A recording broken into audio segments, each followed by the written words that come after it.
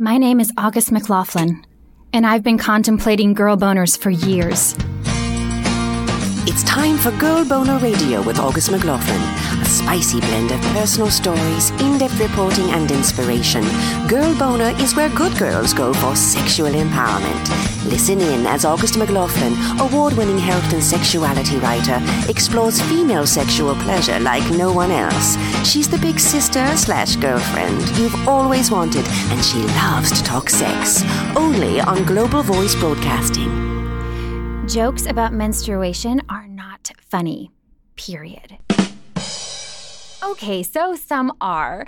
Shame and stigma around the completely natural, beautiful, amazing function, not so funny.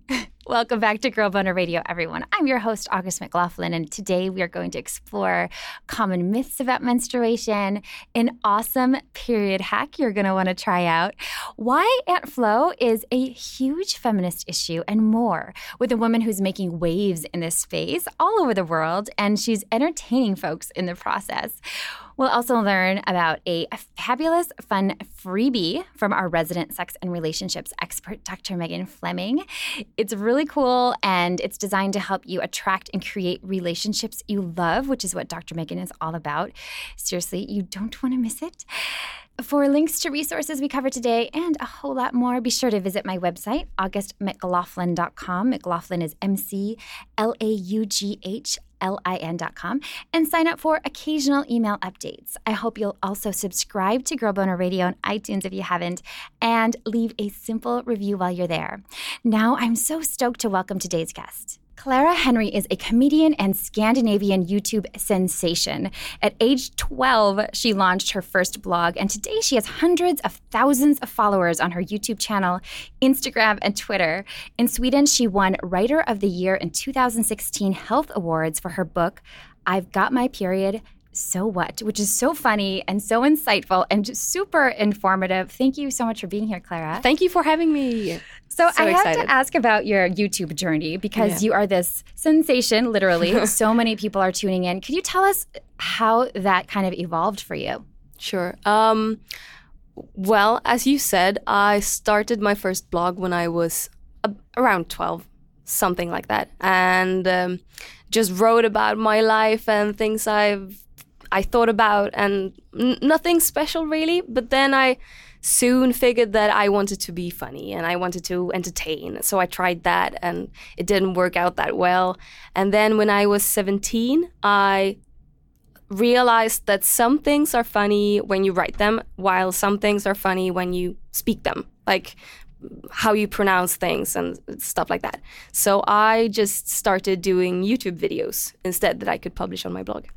And then I did like 3 or 4 of them, and then I just made one about a soda, a Swedish soda called Apotekarnes, which is, there is a play on words in there, which is not translatable at all. Okay. But I reckon that many Swedes had never thought about this name or this play on words before. So I did a video about that, and it got viral in Sweden, and suddenly I had lots of YouTube followers. And wow. So I just continued doing YouTube. And at what point did you decide to start exploring menstruation and kind of the stigmas around it? I think that it all started on Twitter when I had a couple of followers, like some years into my YouTube career. I tweet about everything in my life. I tweet about things that I think of. And since I'm menstruating like 1/5 of my time, then obviously I'm going to think about my period. So I think I tweeted about my cramps once or twice. And then the next month I did it again. And I thought it was a fun way to just make my cramps easier, to make jokes out of them. And then suddenly one girl asked me on Twitter, Clara, why do you always speak about your period? Always? Yeah. And I was like, do I? No, I don't. But then I started thinking about this and maybe came to the realization that not many people speak about their cramps or their period in that kind of way, and that kind of it's something that people notice in another way than if I had spoken about milk or something ordinary. So after this I made a video about cramps, and the reactions to that video was very split. So one side, like one part of the audience, were like, this is gross, stop speaking about your period, we don't want to know, keep it to yourself. And the other part were like, wow, so you also have cramps, this is interesting. And my audience by then were they were quite young, so I guess they had never spoken about their period, and became interested when somebody like me, who I guess I'm like maybe 5 years older than they were then, when I suddenly started speaking about it like it was nothing. So that was the first video, and I was kind of blown away by the response that I got. And I loved the positive comments, and I felt like the negative comments were like just something that made me want to speak even more about it. Yeah, it was like fuel, like inspiration, because it's validation for this is necessary. Yeah, and I mean, it's something that happens all the time. Yeah. It's I think it's like 17.3% of the population of the world who has a uterus that are bleeding every day, and that's lots of millions of people. So it's funny how we are taught that it's something that we're not supposed to talk about. So true. So true. I was really fascinated by your experience in, I think it was a sex ed class, which is where we learn about menstruation typically here in the US too. And it's usually, I think you said it was like 15 minutes. And I remember my own experience of it was, because sex ed here is very kind of fear-based for the most part. And it's like, oh no, all these bad things could happen. And there were a couple good things, but not for people with a uterus. Yeah. It was more like, look out, watch out, and then you'll get cramps and bleed a lot. And it was kind of terrifying. And is that kind of common in Sweden as well? Is that the norm? Because it sounds like your listeners and viewers were needing that information, and maybe they weren't learning much in school. Yeah. I don't think the fear part is the same in Sweden. I think it's more like the topic is pregnancy, and everything you learn is some kind of like related to fertility and protecting yourself from pregnancy. Yeah. You learn how to protect yourself. You learn how to get pregnant, and you learn that if you're not pregnant, then you'll get your period, and that's basically everything you learn. And then you're taught that if you put this pad in your underwear, then nobody will know that you're on your period. Yeah. Because that's the way we were taught, or I was taught when I was like 10. And it's, when you think about it, when I've thought about this afterwards, I think it's strange that I was never taught how to deal with my period. I was never taught that it would hurt, or that I would get PMS, or how I could just make these days go by without being in pain or whatever. So it's funny how it's all about getting pregnant, and that we should avoid this at a young age. While I've had my period, I don't know how many 100 times, and I've never had a child. Yeah, that is interesting, isn't it? That context that it's always associated when it's such a normal part of life. Your whole book explores and debunks a lot of myths, I think, about menstruation. Is there one myth that you find yourself debunking over and over, or one that's kind of most common?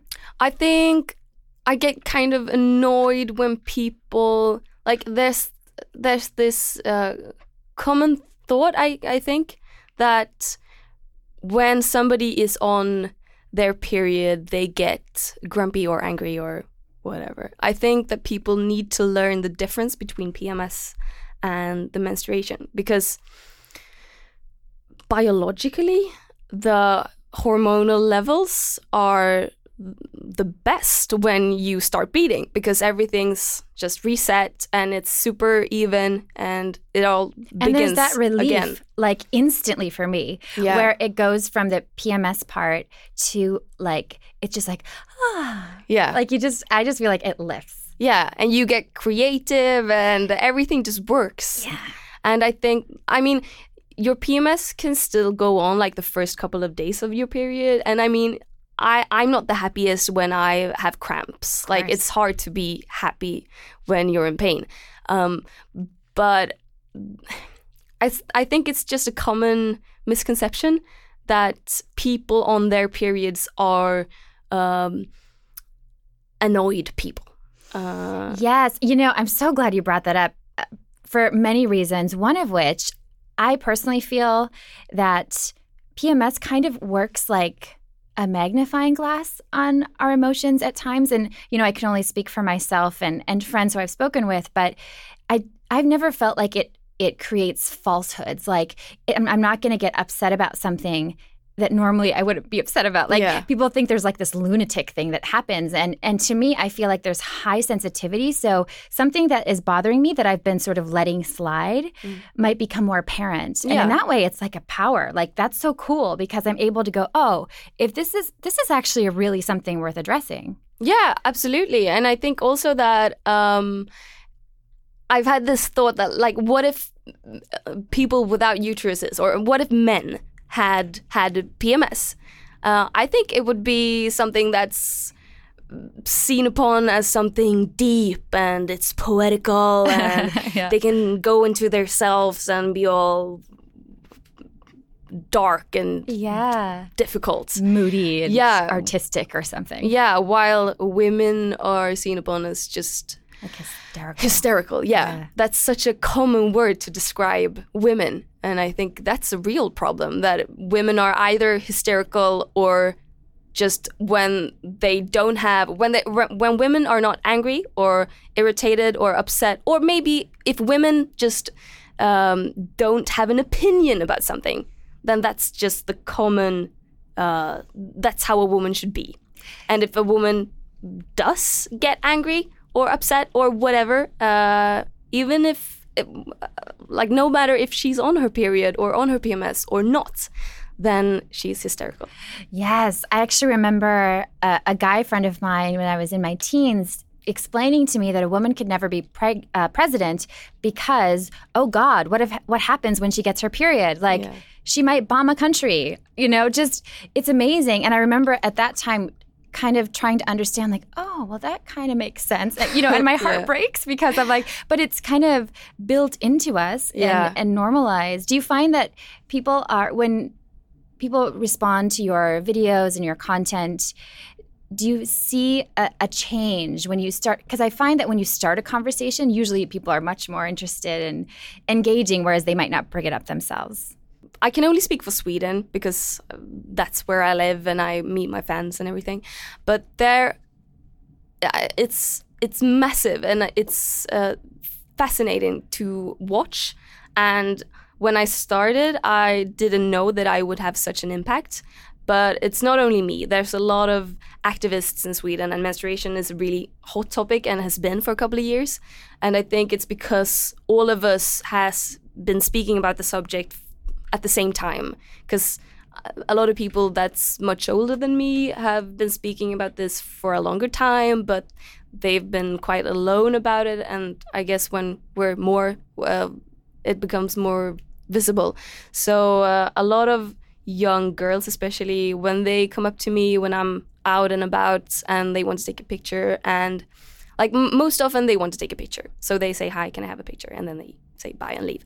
But if they want to speak to me, like if they have something to say, it's almost always about how they've become more comfortable in their own bodies and how they no longer are ashamed of their period and how they've started to think about this. And I mean, it's not, if you compare it to all the problems in the world, how people are oppressed in different ways, it's not a big problem, really. It's a minor thing, but I think that it's so important for young people, and especially people who really who already are in a situation where they're not sure about who they are, who they want to be, their bodies are changing, and especially when like statistics show that girls aren't allowed to really take their space in, for example, a classroom. I think if I can help in some way to make periods less taboo, then it's great. It's just one step in the right direction. Yeah. And also, like what you said about women are like people say that women can't be in high positions or as a president or whatever, because what if they get their PMS? It's ridiculous. It's ridiculous. Like this person should open like a history book and read which people have bombed other countries in the past. Yeah. It's not women. It's Right. not people with uteruses. Yes, it's so true.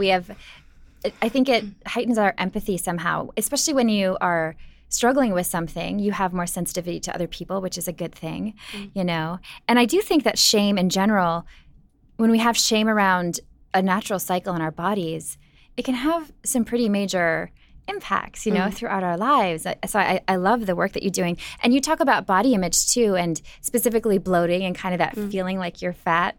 What do you hope changes in that arena? Well, I hope that in the future, and I hope that's not far away, I hope that fat isn't something negative, first and foremost, that it's just a way to describe a body. Like you're thin or you're fat or you're medium, like nothing more to it. I hope that when people say, oh, I'm so fat, I hope that the response should be, yeah, you're beautiful, instead of, no, you're not, you're so skinny, and like there's something negative about being fat. Yes. I think it's sad, really, that you can't be the way your body is. It really is. It reminds me of the conversations around aging too. I feel like there's this idea that if somebody believes you to be older than you are, it's like the most negative thing they can say to you. You know, there's so many different ways that this sort of manifests. Has all of this work influenced how you feel about your own body and menstruation? Yeah, a lot. And I write about that in the book in one part, where I write about when I stopped shaving my legs. And that shaving my legs has always been what you're supposed to do. Like, I started shaving my legs when I was 12, I think. Which is, oh my God, when I think about it, 12, that's such a young age. Yeah. That's the first time I stood in the bathroom, like, just doing my legs. And since everybody did it, you can't really question it, or you don't really question it. So I guess when I started to think about, why do I do this? Is it for me or is it for somebody else, and why? And I couldn't really come up with an answer, because I told myself this is for me because I like having smooth legs. But then I got kind of mad that why is that an expectation? Why do people expect me to do that? And why don't they expect my brother to do that? So I thought, well, it saves me a lot of time to stop shaving my legs. So I tried, and it was really hard in the beginning to just watch the hair grow and feeling it. And it was such a strange experience from what I was used to. So I think it took like 6 months, and then I just stopped thinking about it. And then, like, when I did that, I also stopped thinking about other parts of my body that I had some kind of mental issue with. And I think for me, it was a great way to just relax about my body. Yeah. I my did body something image. similar with high heels. Yeah. Yeah. I don't know if you remember, there was Cannes Film Festival a couple of years ago. They turned some people away for showing up in flats. Yeah. I remember feeling very agitated. Like, how could you turn them away for wearing comfortable, supportive shoes? Yeah. That's horrible. But on the flip side of that, I also thought, I couldn't do that. Like, that sounds really brave to me to show up in flats. So I challenged myself, and I remember at the very beginning feeling really uncomfortable. You get self-conscious and you realize, but now it does. It made me think more about comfort, like with my whole body. I think that's really powerful. What are your kind of goals moving forward with all of this? That's so hard to say. I think this is a huge goal, that my book is in the US. I couldn't even dream about that. I thought, like, when we first went to our publisher in Sweden and said, look, this is my idea. I want to write a book about periods. And they were like, so how are you going to fill a book about that? And I was like, you have no idea. I have so much to say about this. Yeah. So by then I thought, well, maybe if it finally becomes a book, then maybe somebody that follows my YouTube channel will maybe buy it. And then it just became like a huge success in Sweden, and it's in 8 countries now, 9 with Sweden. And that's just, I really can't believe it. So it's wonderful.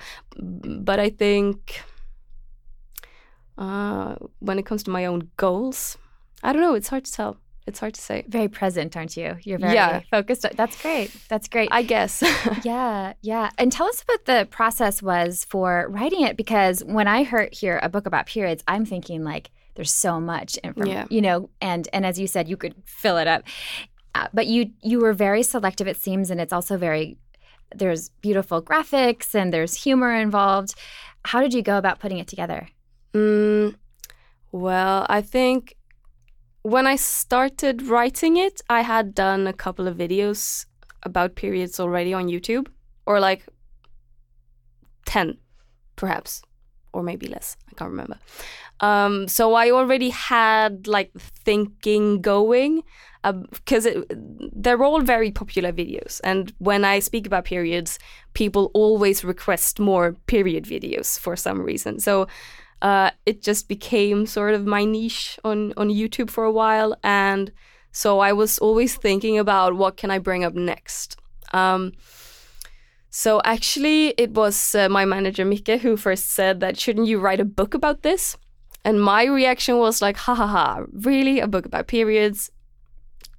Really? And then I started to think about it and realized how much I actually had to say about the subject. So when we went to the publisher, I think we had a first draft of like 20 pages, like an example of what the tone and how the book would look. And then I had 6, I think, chapters that went from, first of all, what is menstruation, what happens and why, and so from that to how do you own your period? What are life hacks to make life easier, and what can, how do you deal with it? Because that's something that you're never taught. You just have to figure that out yourself, I think. Yeah. So, I mean, when I was 13, I love a handbook or a guide. Completely. I'm already thinking like all my nieces are going to get this. Seriously, because it's so empowering. And it really does help you see your period as this beautiful natural thing and have fun reading about it. And I think that should be the case. Like, why make it brutal? Or, you know, what are some of your favorite hacks? Well, my absolute favorite number 1 hack, that was, I think it's the first hack in the book as well. And then I had to come up with 9 others to just make a list. But I've realized that if you're in town, you're doing some shopping and you really need to go to the bathroom, and you might not even be on your period, you just really desperately need to go to a bathroom. And sometimes there are only staff toilets that you're not allowed to use if you're a customer. But I realized that if you go and ask somebody in the staff about a toilet and they say, sorry, we only have staff toilet, and you say, my tampon is leaking, I really need a toilet now, then nobody refuses you. Everybody's like, "Oh, darling, of course, baby, come here." So That's amazing. That is a great hack to use. I love it. Yeah. I'm going to try that one. That's great. And how do you feel about, I know there are a lot of different products coming out. There's the period panties, and I've seen these little discs. I can't remember what they're called, but like the disc fills up. And then I know you talk about the menstrual cup. Yeah. And then here in the States, I know there's a kind of demand for more natural products. So now you can get like organic and cotton tampons. What are your thoughts on these kind of new products? Because it seems like they stayed the same for a long time. Yeah. I'm not very familiar with the organic things, but the menstrual cup it's the best. And I don't use it because it doesn't work really. It leaks and things like that. But it's such a great idea, and it's environmentally friendly, and it's cheap regarding how many years you can use one. And I mean, you don't have to worry about bringing tampons or pads with you because you're always like carrying it inside of you. And it's such a great invention. I understand why people love the menstrual cup. Yeah, I do too. I know that here also a big crisis with menstruation is among homeless people. Yeah. And it hadn't occurred to me for years that I could give feminine hygiene products to homeless people. Yeah. But imagine having your period on the street, or having to use garbage or, we just take for granted so much. Is that something that you consider? Like, do you feel like, is that a similar issue in Sweden? Yes, of course it's an issue. And I think people tend to forget about this aspect, especially since we're so bad at speaking about it. And I was in the Philippines a couple of years ago there's a show in Sweden called like the Music Aid. So it's a radio show that also it's broadcasted on TV, and it's for a week, and they collect money for different AIDS in the world. So that year the theme was climate refugees, I think. So we were in the Philippines to do coverage of the typhoon situation, because there's a lot of typhoons and people rebuild their houses like every third year because they're destroyed by typhoons, and it's really sad. So, and when we were there, it actually came a typhoon. So we thought, like, what can we do to help? So we went to a big store and bought noodles and meat and soap and everything. And it was my suggestion that we should buy pads as well. And nobody really thought about that. And it's not a... It doesn't come to mind. No, right? no. It's like we think canned goods. And it was interesting to me that it didn't come to my mind when I work in sexuality. Like when it occurred to me, it just was like, oh my gosh. And I contacted one of the local shelters, and they said it's one of their most in-demand things because people don't think of it. So, no. But we're so good at hiding it ourselves, I think. Yes, like when you're on your absolutely. period, you're so keen about just getting it over with in some way. Like you don't really speak about it, and it might hurt a little, but then you can take a painkiller and you forget about it. Yeah, you try to disconnect. Yeah.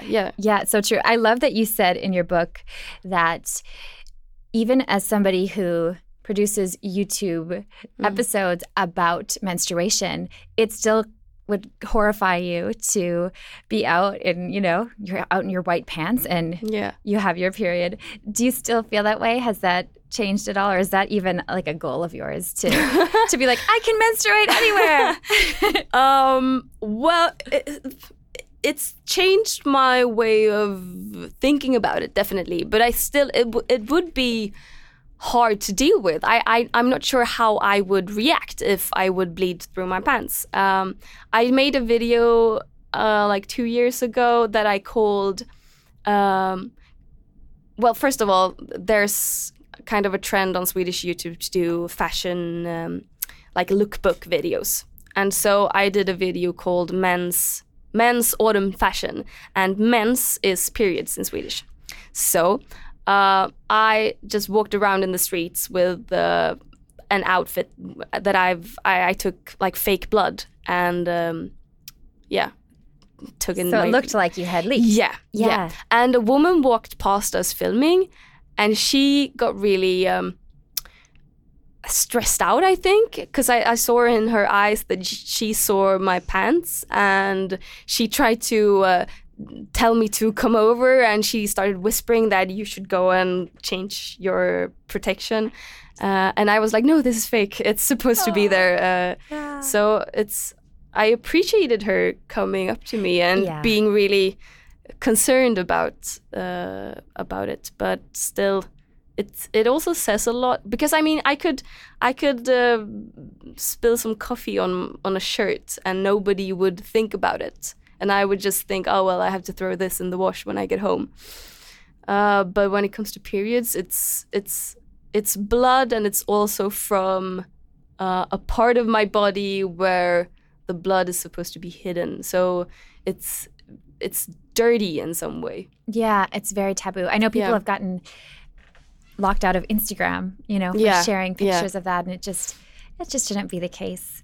I love that you call menstruation the height of feminism, and I think some of the reasons you've shared, but tell us more about that, why you feel like it is such a feminist issue. It is a feminist issue because it's not only blood. I think if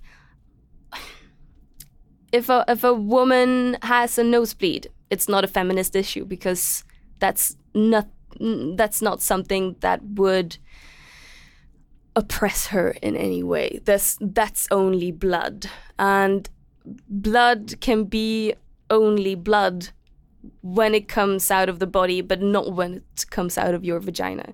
And I think there's this image of the female body to be, I think I've also written about this in the book, that the female body is body parts. Like a man is a man or a human, and it's like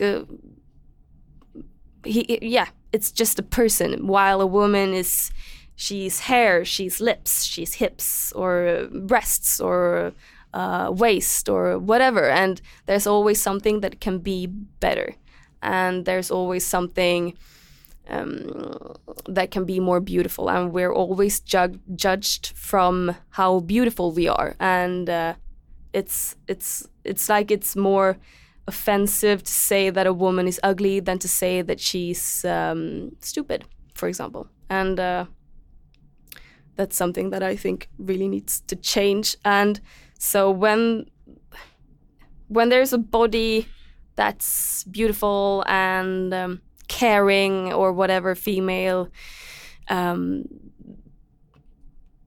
egenskaper, female traits, then if our main purpose is to be beautiful and to be available and be beautiful for men, then if there's blood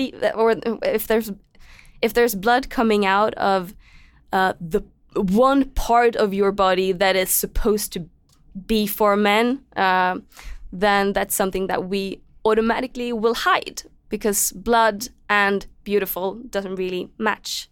So I've already forgotten what the question was. You're answering it beautifully. Yeah. Why it's a feminist issue. Yeah. So I guess that when we choose not to hide the blood, like I do, or like you do, or like some people have chosen to do, to speak about it, to say, hey, this is a biological function in my body. It says that I'm an individual, and it says that I'm not for somebody else. It says that I can work on my own, and that's very provoking to some people, because that's not the way we're taught how it all should be. So true. So poignant and so beautifully said. How do you deal with the naysayers? I know you said that criticism gives you fuel. Yeah. It can still be difficult sometimes, when we're seeing the troll comments, however you want to talk about them. What is your response when people kind of shun or shame your work? I think I've learned how to just go on and keep going. I think when people criticize what I do, I've become good at knowing when I should learn from it. Like when somebody says you should do this instead, then I'm good at knowing when they're right. And but also there's a big difference between that kind of criticism and the criticism that comes from trolls that say that I'm a, like, have you heard the word feminazi? I have, yes. And that's a funny word. Yeah. Like you Totally. take two different beliefs, that one is for all people to be equal and one is the complete opposite and has killed so many people. And then some people find it reasonable to just put these two words together. Biggest oxymoron. I can't really understand that. So I think I kind of imagine the trolls being all alone, miserable, just bad people sitting somewhere in a cottage in the lonely part of Sweden, just being angry. And then I just imagine myself patting them on the head, being like, soja, sit down. And that's some way to just keep my energy going. To not be pushed down by them. I think. Love that. I have to fuel my ego. Yeah. And focusing on the difference you're making and the positive, the support, and people feeling less alone, you know, because I think it's really isolating when you're struggling with your period. And, you know, I've met so many people who thought they had cancer when they started menstruating because they didn't really realize that it could come out just in your urine, for example, or, you know, so just undoing all of that and informing people, it's just amazing. So tell everybody where, if they aren't already familiar, where they can tune into your show on YouTube and also buy your book. If you can search for Clara Henry on YouTube, and my channel will appear. And I put out videos every Monday, and they're in Swedish, but they have English captions. So if that's might be a good way for me to start learning Swedish. Yeah, it's a beautiful language. Yeah. So one last question: if you could give advice to somebody out there who's feeling a lot of shame around their own menstrual cycle, whether it's they feel they can't be comfortable in their own home or around other people, or they're really struggling in some way, what would you say to them? Well, I'm thinking of two things. The first thing is that if you have like really bad cramps or a really bad PMS, or if your bleeding is really heavy, then you can get help.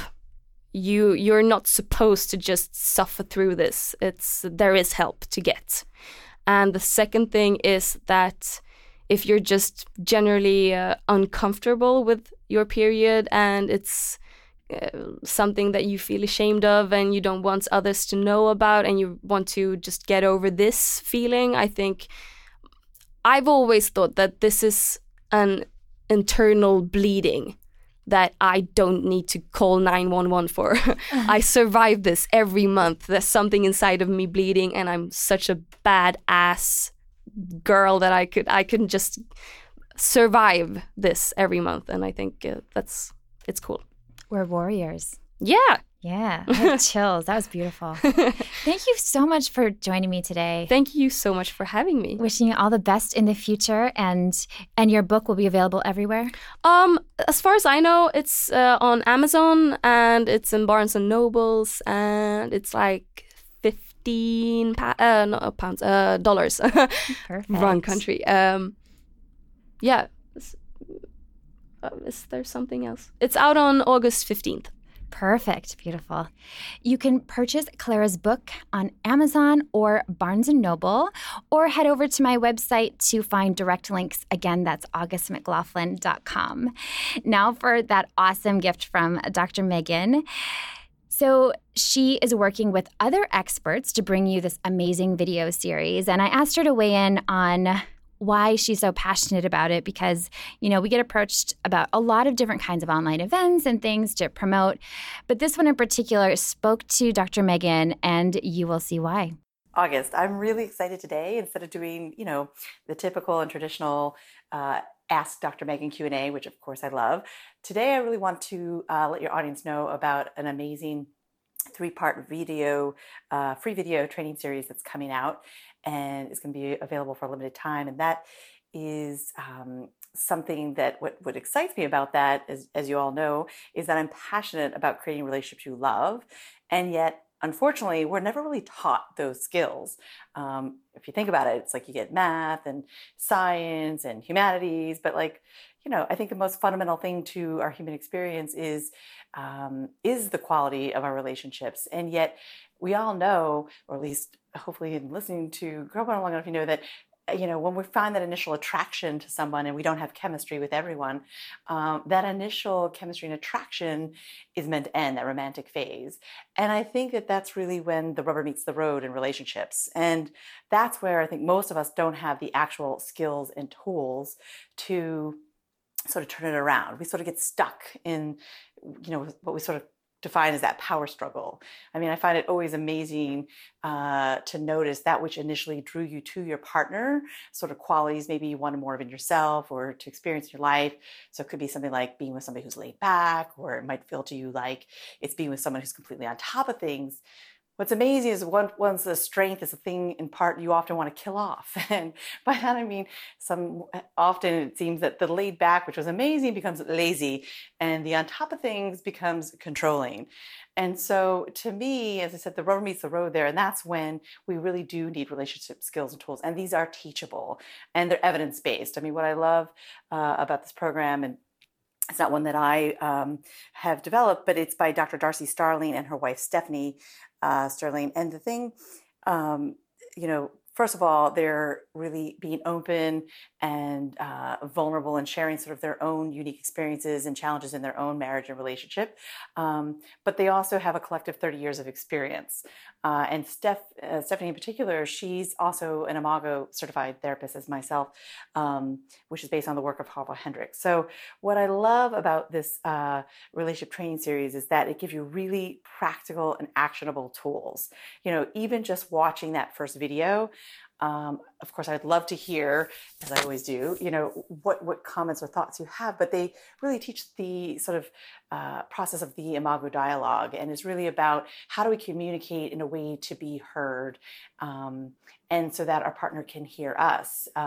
Because I think that oftentimes emotion really can hijack us from showing up with the best parts of ourselves. So to me, this sort of unique opportunity, because unfortunately it's going to be only available for a limited time, is making an investment in yourself. And the fact is, this investment's free. It's a free series. There's going to be 3 of them. The first one comes out today. And by just going onto my website, I know my website, greatlifegreatsex.com/bootcamp, you will see the link, and the link there will give you access to this video training series. And again, what I'm so passionate about is that everyone hopefully takes the time to slow down and realize that these are skills that we can learn, and the benefit of doing so, not only for ourselves, but sort of the cascade. Every relationship, my passion is like every relationship that you touch and you help to sort of take to the next level, then that is sort of like that law of attraction, right? It's it really inspires others, and that certainly is something, my inspiration is to inspire others to create those relationships they love. So anyway, would love you guys to check out, and I know you'll feel the amazing benefit by looking at this video series. And of course, as always, love to get your comments. So again, go to greatlifegreatsex.com /bootcamp, and look forward to hearing your thoughts and telling you more about it in the next week or two. Thanks so much, Dr. Megan. Doesn't that sound awesome? I love what she was saying about, we need to learn the skills to cultivate and attract the relationships that we really, really want to have and that I believe we all deserve. And the quality of this stuff is really awesome. I've checked it out. I signed up through Megan's link. So I hope you will do the same. Again, go to greatlifegreatsex.com /bootcamp. You can also find the link on my website, augustmclaughlin.com. And if you have a question for Dr. Megan, for me, for both of us, or a topic you are dying to learn more about, please contact us. You can find us on social media. We're on Facebook, Twitter, Instagram, Google Girl Boner, or search for that hashtag. Otherwise, I'm at August McLaughlin or facebook.com /mygirlboner. You can also email me directly through my website. Just go to augustmclaughlin.com and hit the contact tab. I always protect people's privacy and am so happy to keep your identity confidential. Thank you so much for listening, everybody, and have a beautiful Girl Boner Embracing week.